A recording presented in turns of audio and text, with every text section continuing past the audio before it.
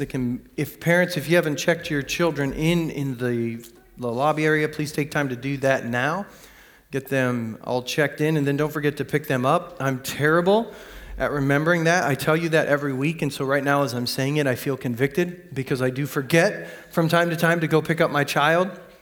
And luckily, our teachers are very gracious, so if you are a teacher and I have forgotten, I apologize to you, and I am learning and trying and growing, and I will remember someday to pick up my child. In fact, my sticker is somewhere in my pocket. I've already lost my sticker.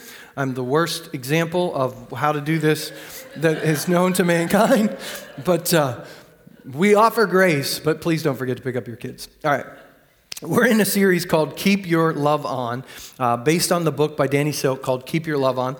And this is the second week of the series. And from the book, if you're reading along, chapters 3 and 4 are the chapters that we're going to talk through today. And it kind of builds off of what we talked about last week. There still are copies of the book available at the Welcome Center if you want to purchase one, if you haven't. Our huddles, our small groups meet on Sunday afternoons, and they also meet on Wednesday evenings. And so if you're not in a group and you'd like to interact with this lesson a little bit more, I'd encourage you to do that. But last week, we talked about turning our love on, because you can't keep your love on until you turn it on. And the difference between powerful people and powerless people. This is an important concept. Not powerful in the sense of, I lose my temper and, I intimidate you with my voice and that's not powerful. Okay, powerful is someone who is absolutely in control of themselves.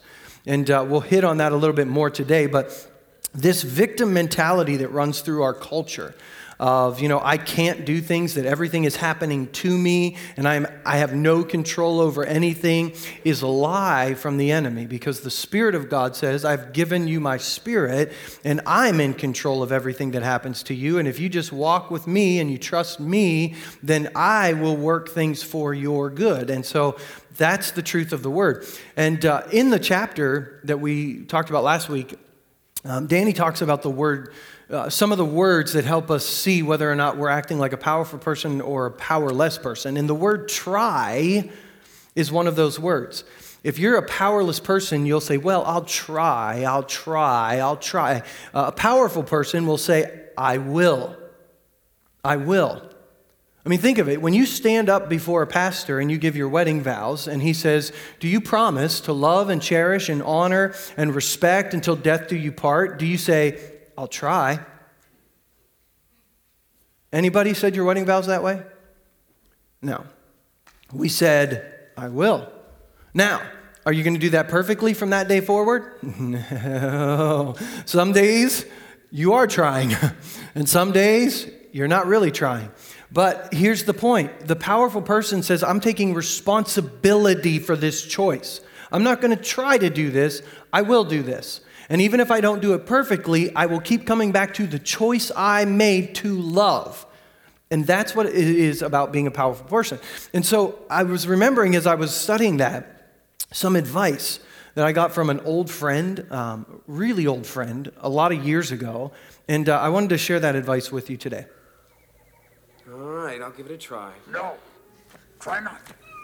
Do or do not. There is no try.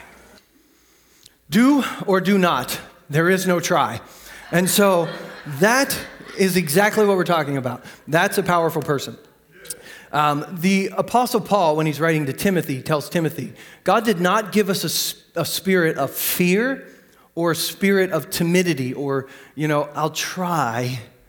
He's given us a spirit of love. He's given us a spirit of power. And he's given us a spirit of self-control or a sound mind or self-discipline. Meaning I can be in control of myself through the power of the Holy Spirit. And so we also talked last week about the goal of connection. If connection is not the goal of our relationships, then we will just allow distance to come between us. And so as much as it depends upon me, I'm going to choose to live at peace with all people. And so if we take these principles to heart, they're going to change the relationships in our marriages. They're going to change our relationships in our home, in our workplaces, even with our enemies. Okay? This is going to change everything if we put our trust in what God's Word says we should do it to keep our love on. And so today we're talking about building healthy relationships. As I said, chapters 3 and 4. Chapter 3 really goes into the battle between fear and love. And we talked a little bit about this last week, where if we do not purposely put love into a relationship, by default, fear and anxiety will come into the relationship.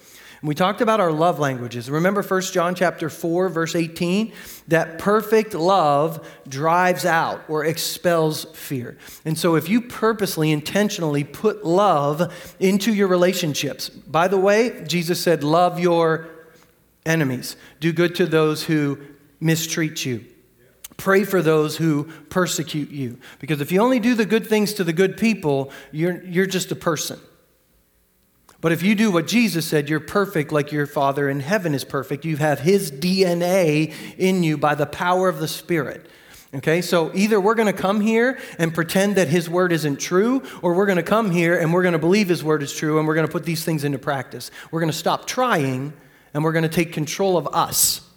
Okay, because I can't control you, and I can't control people around me, but I can always control me by the power of the Holy Spirit. And so I want to choose connection. I want to choose to put love into my relationships so that fear is expelled and connection continues to grow. Now, that's not going to happen overnight. That's not going to happen easily. And that can't happen unless there's two powerful people in a relationship. Okay, so if you're in a relationship where someone wants to stay in powerlessness, we'll talk about boundaries and we'll talk about how to help other people choose to be powerful around us, but ultimately I can't choose that for you. You have to choose it for yourself. Now, we have to keep in mind when it comes to relationships that this is also a spiritual battle. Okay, this isn't just try these physical principles. This is a spiritual battle that we're taking. Okay, now that doesn't nullify the fact that what I choose inside of me is what I create around me. So in other words, if I choose to operate in fear inside, well then I will create fear and anxiety everywhere I go. Do you understand what that means? That means that your perception will be fear and anxiety. It doesn't mean that other people will experience fear and anxiety around me, but how I perceive people around me will be fear and anxiety. That will be the culture that I create around me, and it's a choice. Okay, fear changes how we view the world around us. There's a story that I was not able to prove, but it's a great story, and I hope it's true, and I wish it's true. But even if it's not, you'll get the point. Some people actually call it an urban legend, but there's these two older ladies that go to Las Vegas, and they win. And in their winnings, they have all these chips in their bucket, and they're going to head back up to their room. Well, they step into the elevator, and in the elevator already are these three large black men. Okay? So these two older ladies just kind of back into the elevator, and the doors close, and all of a sudden, one of the men says, "Hit the floor." So these two ladies, buckets in the air, fall face down in the elevator on the floor, and these three men just start laughing hysterically. Because these two ladies stepped into that elevator with a paradigm. Okay? Three big, scary black men. He said, "Hit the floor," so we did. What did he mean? He pushed the button. But you see how fear causes us to respond one way. Because that's how we stepped into the elevator. Okay, now the story says, when these ladies went to check out of the hotel, their bill had been completely covered, and there was a note and said, "Thank you, ladies. I haven't laughed like that in a very long time. Signed, Eddie Murphy." Now, whether or not that's true, I don't know, but I sure hope it is. But it shows us how we step into situations all the time, and the paradigm we carry into that situation is our perspective. Okay? Perfect love casts out fear. And when you have the perfect love of God and you are secure in your identity in Him, you stop seeing things with eyes of fear because perfect love casts out fear. And that's what we try to build our relationships on. But when we choose to partner with the Spirit of love, okay, when I choose to partner with God, when I choose to partner with His thoughts and His love, and I'm rooted and grounded in that, then I can choose to believe the best in people. I can choose to speak life to people. Even when we were challenged today in Sunday school, when I have to say something to someone that's going to be hard for them to understand, it can be seasoned with salt. I have to choose in that moment, am I going to speak words that are going to hurt that person, or am I going to speak words that are going to help that person? Am I into protecting myself, or do I trust God to be my protection? And fear goes a long way to keeping us into bondage, and so we have to see it. In Ephesians chapter 6, verses 10 through 12, this is a passage we're all very familiar with, a final word. Be strong in the Lord and in his mighty power that he's given us. Put on all of his armor to stand firm against the strategies of the devil, because we're not fighting against flesh and blood enemies, but against evil rulers and authorities of the unseen world, against mighty powers in the dark world, against evil spirit in the heavenly places. Now, we know that our relationships are also a spiritual battle. But do you know the context that this verse is found in? Ephesians chapter 6, verse 1. Children, obey your parents in the Lord, for this is right. Honor your father and your mother. Fathers, do not exasperate your children, but bring them up in the discipline, the love of the Lord. Slaves. Now, if we even go back further into chapter 5, because remember, we put the chapters and verses in. Husbands, love your wives as Christ loved the church. Wives, submit to your husbands as unto the Lord. Submit to one another out of reverence for God. And then, children, obey your parents in the Lord. By the way, husbands and wives, you should read the Bible in context. If you're having problems with your children, please make sure you start with the foundation. Okay, it may not be the disobedience of your children. It may be husbands love your wives, wives submit to your husbands that are causing the problems with your children. Okay, because children will act out of fear if the environment around them is filled with fear and distrust. Yeah, okay, see, context really matters. Slaves, respect your masters. Masters, treat your slaves well. Finally, that's exactly what the Bible says. Then finally, be strong in the Lord and put on. We don't wrestle with flesh and blood. Do you think these go together? All of these relationships, how we're supposed to treat each other. Oh, and by the way, remember, we don't wrestle with flesh and blood. Your enemy is not a human being. It's a spiritual battle we're fighting in relationships. And we have to keep this in mind, or we will not walk in the freedom that God has for us. And so we operate many times under this false assumption that if I can get you to be afraid of me, if I can intimidate you through fear of punishment or through just being bigger than you, then I'll get you to change your behavior. But that really doesn't work, and it doesn't last. We try it as parents a lot, especially when our kids are little. We try to intimidate them or make them afraid of the punishment, thinking that if I could do this with my kids, if I can just get them to be afraid of me, then I'll be able to control their behavior. But that doesn't last. In fact, as they grow into teenagers and they get bigger, what do they start doing? They start fighting back. Because there's no connection. I don't have a connection with my kids. I don't speak to their heart. I'm just trying to use fear to intimidate them. That only works for so long. And that's really not the biblical way. Don't exasperate your children. Speak to their hearts. I got to see this modeled for me this week with someone who shared a situation with me, and I just absolutely loved hearing it and just encouraged them because they were struggling with their choices and decisions. And I said, that's exactly what you do. You aim for the heart. You don't aim for the behavior, you aim for the heart. And you can put up with some bad behavior along the way if you're molding the heart. And the greatest gift that we can give our children is not to teach them that we can control them. The greatest gift we can give them is to teach them to control themselves. To control themselves, to empower them to be in control. Okay? But in order to do that, parents, we have to be in control. It's so funny, I went to Minneapolis this week to pick up Kedrick. He had to leave for the Super Bowl because FBI and all that, using the campus. It was great.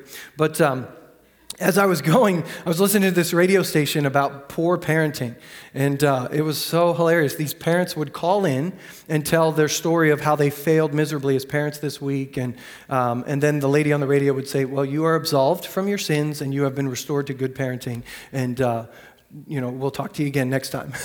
And so just the realization that sometimes as parents we make a mistake, but humble yourself and say, I shouldn't have acted that way.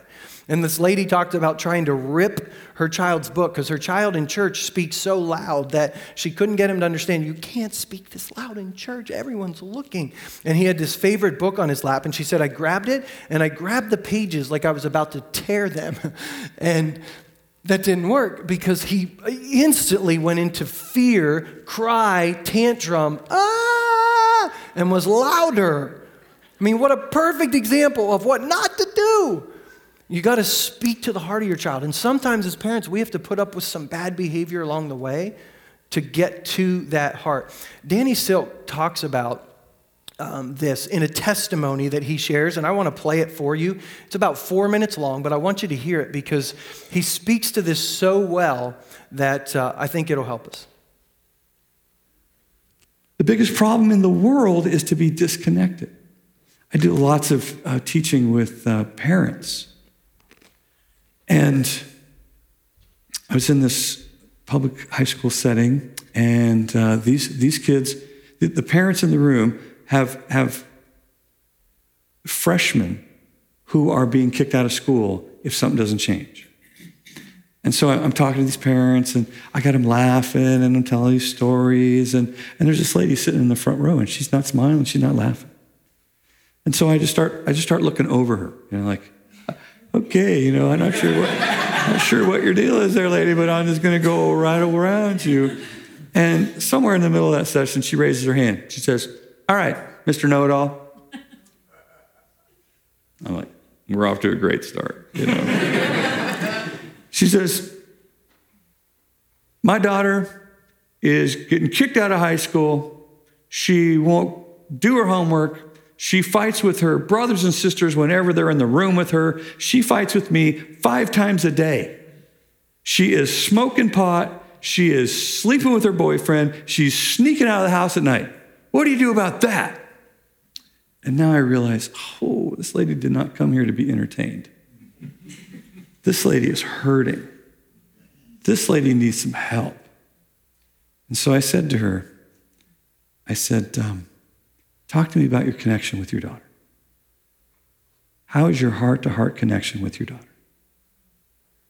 And she looked at me like I rolled up a newspaper and swatted her in the nose. She was like, because she thought I was going to give her some, here's what you do. You do this, you do this, you do that. I did it. Didn't work. That's my connection with my daughter. And then pretty soon, the emotion starts to well up because now she's thinking about something she hasn't thought about for a long time.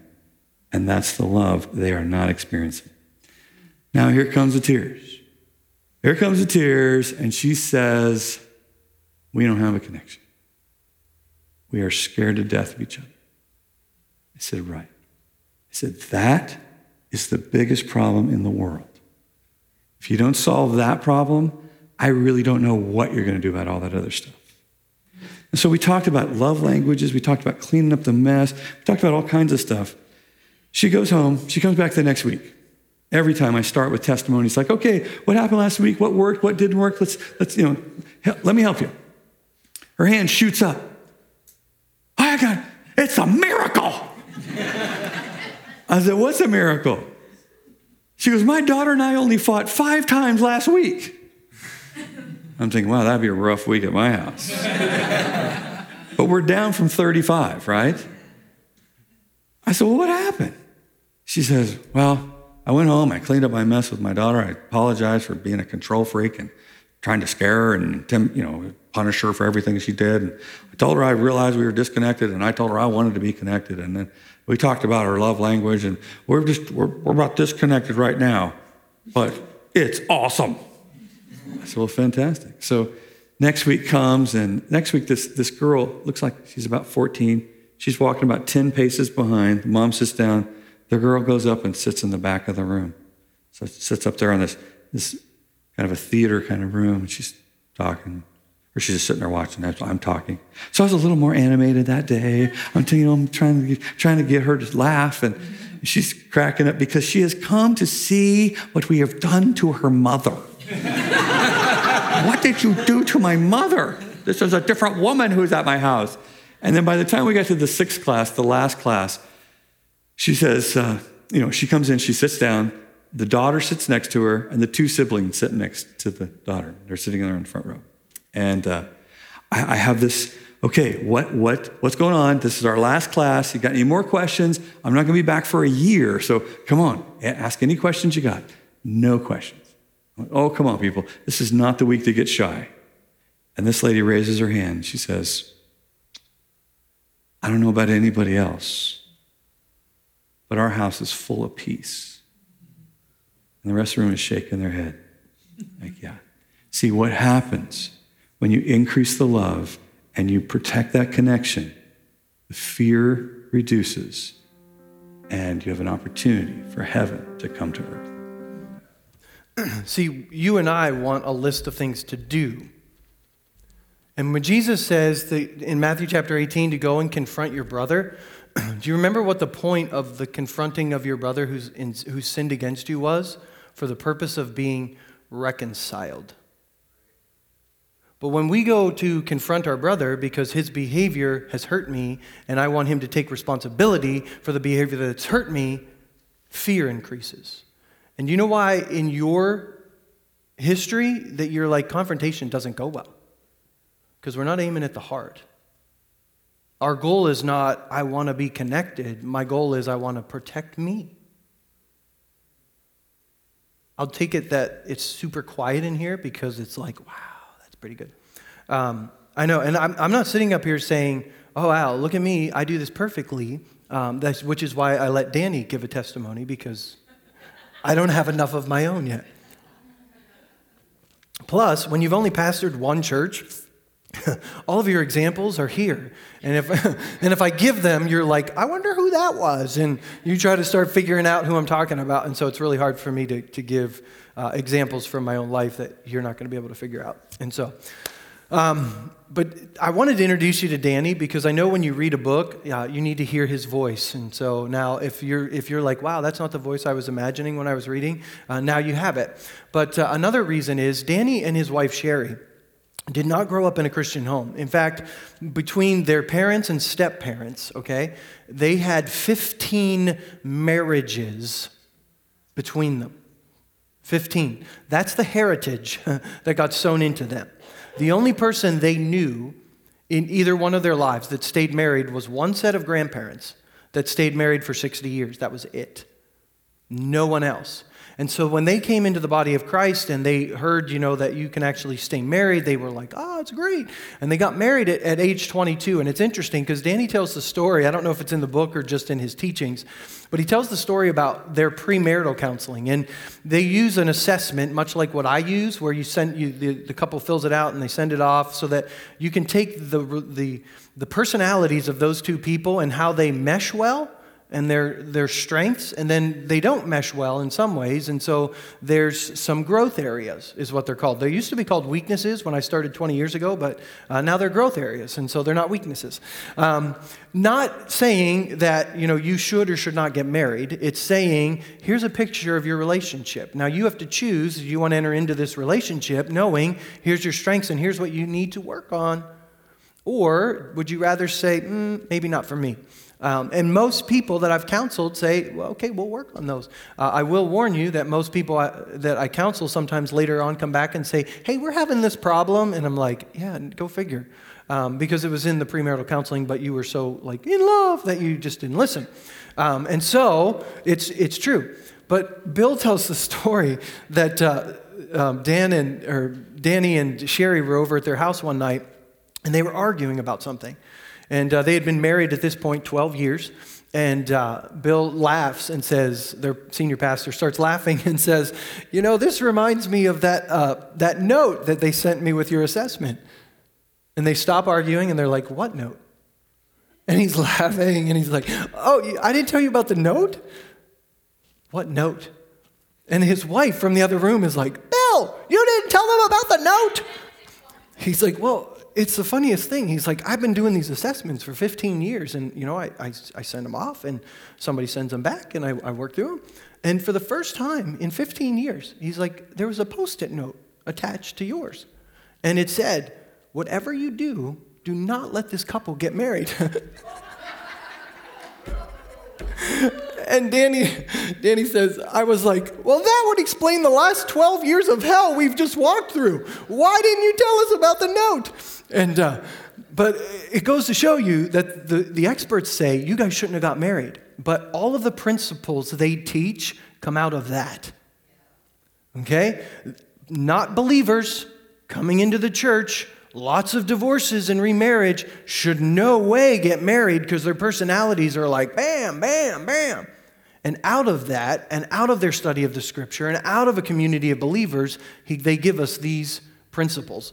And so in the chapter on the principles of a healthy relationship, there are 7 pillars of a healthy relationship. And it comes from the book of Proverbs, chapter 9, verse 1. Wisdom has built her house, and she's carved its 7 columns. And the reason that he uses this verse is because 7 columns represent a very solid building. And if you notice, the foundation of a healthy relationship has to be unconditional acceptance. Now, I know when some people hear that, they're like, well, we can't have unconditional acceptance, and we have people have to take, we can't just accept them. But here's the thing. God offers us unconditional acceptance. Okay? Now, don't get me wrong. He does not approve of all of our behaviors. But not one person comes to him and he says, no, I do not accept you. And somebody's like, well, but, he says you have to first repent of your sins. No, he doesn't say that first. He says, first you come to me. You find acceptance in me. And now if you want to be in relationship, if you want to come to intimacy, you want to get closer in boundary to me, then you have to confess your sin. And you have to come into relationship with me. The Apostle Paul in Romans chapter 14, verse 1 says, accept other believers who are weak in their faith. Accept them. If there's not this idea that I accept you, there's no safety in that relationship. And no matter what you try to do, if there's not a sense of I accept you even when you show some behaviors that are, we're going to deal with the behaviors. Don't expect that we're going to be in relationship and I'm never going to give you feedback about how that thing you're doing affects me. That's approval, okay? Approval and acceptance are not the same thing. And this idea of unconditional acceptance means I get to be me around you. And you get to be you around me. And I'm not going to try to change you, and you're not going to try to change me.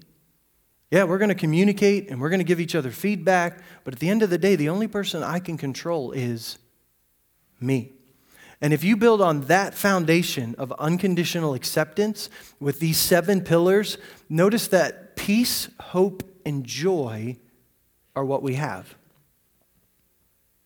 So many of us want peace and hope and joy in our homes, but we don't want to put in the work necessary to get those things in that environment. We don't want to aim for the heart. And so these 7 things are not like a list of 7 things that you have to do.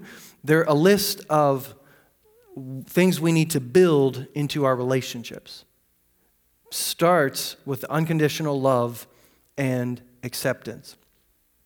The first pillar, and some of you are like, dude, it's 11:15, and you're going to give us 7 points? Yep, but I'm going to do them really quick. I'm going to give you the definitions, and you're going to have to read the book to kind of figure them out on your own, but I want to just touch on them.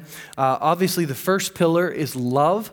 Unconditional love and acceptance comes first in the foundation, but love is the first pillar. And the scripture over and over says, love one another, love your enemies. This new commandment I give you, love one another. The commandment you've heard from the beginning, love one another. If you want to look at how many times the word love is in the scripture, it should be vital in our relationships. And this is about learning to create a safe place in the relationship. If your relationships aren't a place of safety and connection, there's not love. I mean, there may be some warm, fuzzy emotions, but true love creates a place of safety and a place of connection. Otherwise, it's not love. The second pillar is honor. Again, the scripture says, honor one another above yourself. And honor is about a place where two people get to be powerful together. We don't take turns being powerful. You don't get to be powerful today, and then I get to be powerful tomorrow. We live in a powerful relationship together. Again, this isn't like a screaming match. Okay? If you're in a screaming match, neither of you are powerful. In fact, I just said to someone yesterday, if someone's yelling at you, you really need to say, we need to put a pause on this conversation, and when you're ready to have a conversation without yelling, when you want to be powerful, when you want to choose it, I'll have this conversation with you and we'll work through our disagreements. But if you're going to use that, I'm not going to stay. And you turn and you walk away from the conversation. Because anger, outbursts of anger, is not a sign of being a powerful person. It's a sign of being a powerful person. Because the only reason we have outbursts of anger is because we feel out of control. And if I can't control you, and you can't control you, you are out of control. So we have to have honor. The third pillar, which we kind of just even went into, is that we have self-control. We have been given a spirit of self-control. Galatians chapter 5 talks about the acts of the flesh. And one of the acts of the flesh is sorcery or witchcraft. And after it is hostility, quarreling, jealousy, outbursts of anger, selfish ambition, dissension, and division. What I want you to understand is that the purpose of witchcraft or sorcery is to try to control someone else. You cast a spell on someone to control their life. That's the point. These emotions, hostility, quarreling, jealousy, outbursts of anger, selfish ambition, are all about control. And that's the reason they're lumped together as acts of the flesh to stay away from. Because we have a spirit of self-control. And that's got to be a part of our relationships. When we're both in control of ourselves, it allows us to live responsibly together. Whether it's a husband and wife, whether it's parent and child, whether it's just body of Christ, whether it's co-workers. But if we're both in control of ourselves, we can live responsibly together. We can hold each other accountable for our behaviors. And if it's built on a foundation of unconditional love and acceptance, there's a place of safety. The next pillar is the pillar of responsibility. The pillar of responsibility. This is literally, as he describes it in the book, the ability to respond. To respond. Every time we come into a confrontation with someone, we have a choice in that moment to react or to respond.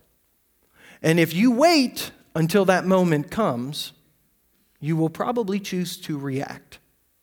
But responsibility means I have a plan. And when I notice fear in our relationship, and when I notice anxiety in our relationship, and when I notice that there's a lack of connection, I have a plan to bring those things back into focus. And a lot of times, that's the soft answer that turns away wrath. Many times, that's when I humble myself before you. What? I'm not humble. I mean, that person was wrong. I had an opportunity just recently to apologize to someone who I felt did wrong to me. I mean, do you ever notice that when people wrong you, you're like, well, they need to apologize to me. And the apology that I gave opened up a door for our relationship to be restored. Because it's not about who's right and who's wrong. It's about connection. Connection.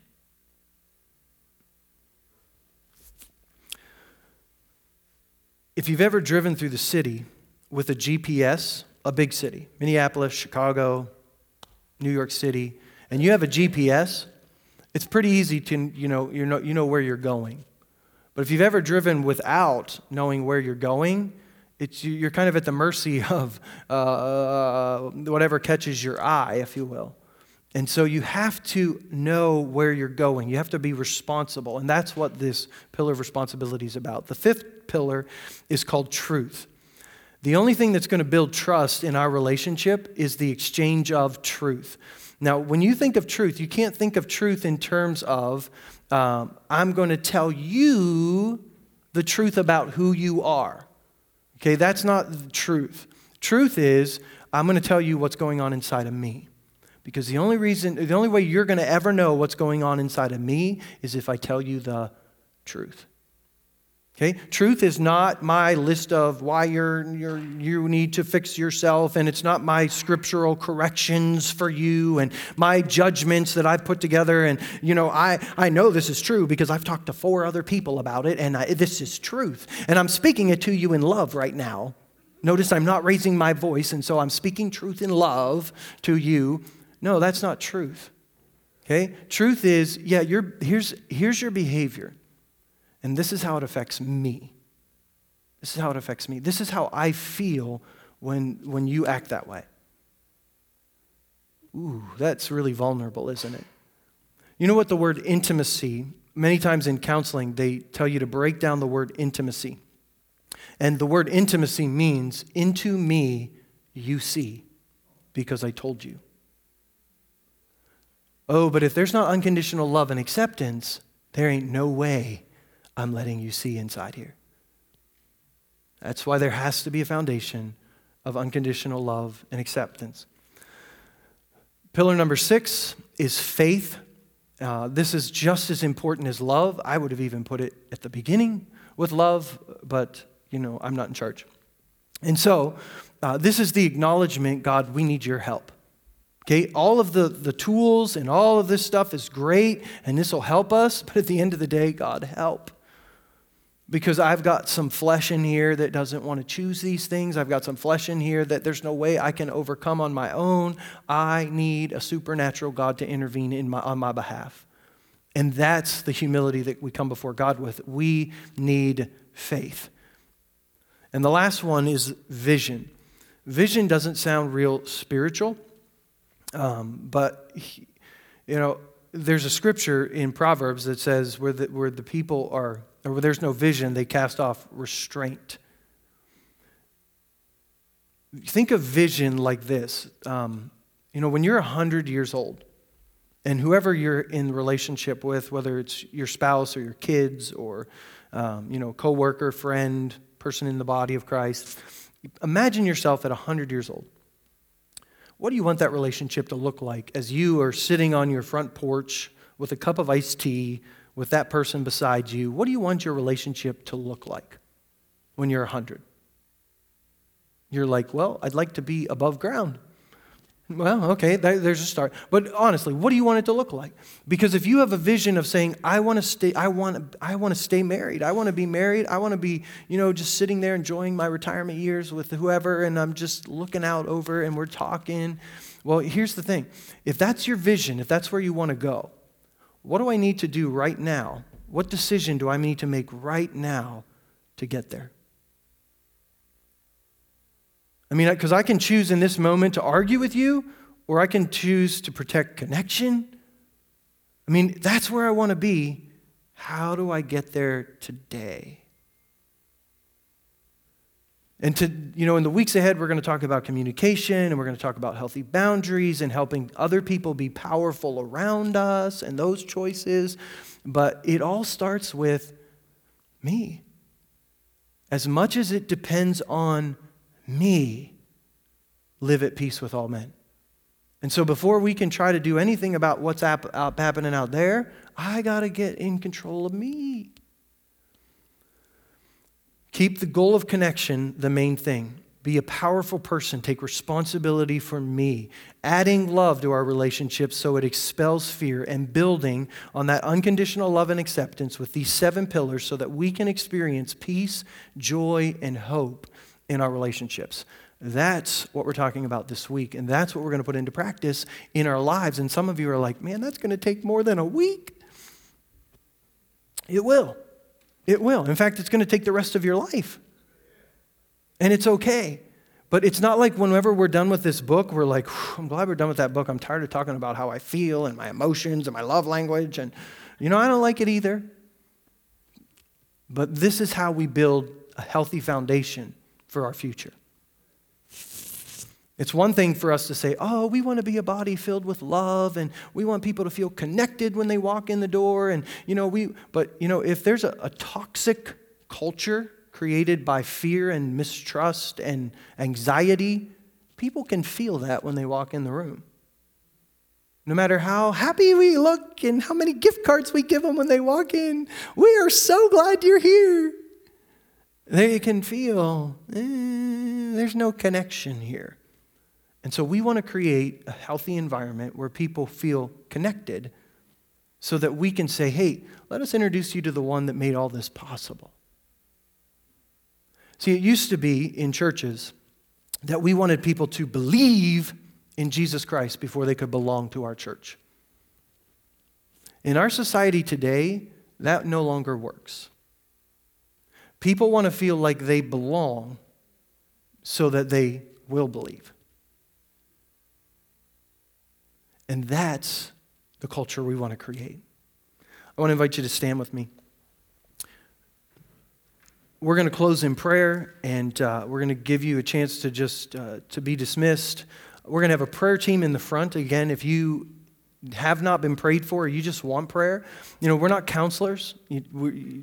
So you can come and tell us about what's going on in your life, and we'll pray. We'll say, God, help. We'll at least get pillar of faith going right there for you. But if you've got another need, you need healing, you need a miracle, you need something in your life, we want to take an opportunity to pray with you before you leave. And so don't hurry out. Let us take that opportunity to pray with you before you go. And so, Father, I thank you that you did all of this for us. This is what you demonstrated in your relationship toward us. You accepted us while we were your enemies. You made the first move. You pursued a connection with us. And you give us the opportunity to walk in intimacy with you. But we have to make those choices.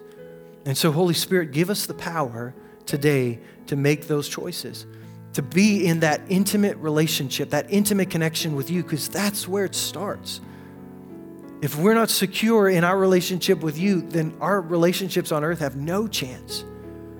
And so I pray for each of us today to be rooted and grounded in your love, in our identity as your sons and daughters because of the faith that we have put in the work of Jesus Christ on the cross. And then, Holy Spirit, help us not only to just love you, but help us to love one another in the same way that you have loved us. Help us to add these things to our relationships, to pursue connection, to walk in control of ourselves as powerful people. You've given us a spirit of power, of love, and of self-control. And we can choose that, even as we relate to our enemies.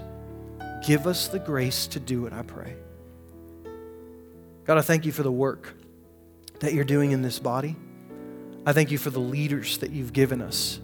God, their hunger, their desire to grow and develop and to build a foundation in this body, God, for you to be able to build a spiritual house on. And I pray for wisdom and grace upon our leaders, God, upon every member of this body, as we go forward in ministry together, as we go forward in life together. God, to allow you to build brick by brick a spiritual house in this city. So now I pray your blessing over this body today. God, I ask that you would bless them, and I ask that you'd keep them. I ask that you would cause your face to shine on them, that you'd be gracious to them. Lift up your countenance upon them and give them peace this week, I pray. In Jesus' name, amen. Amen. God bless you as you go today.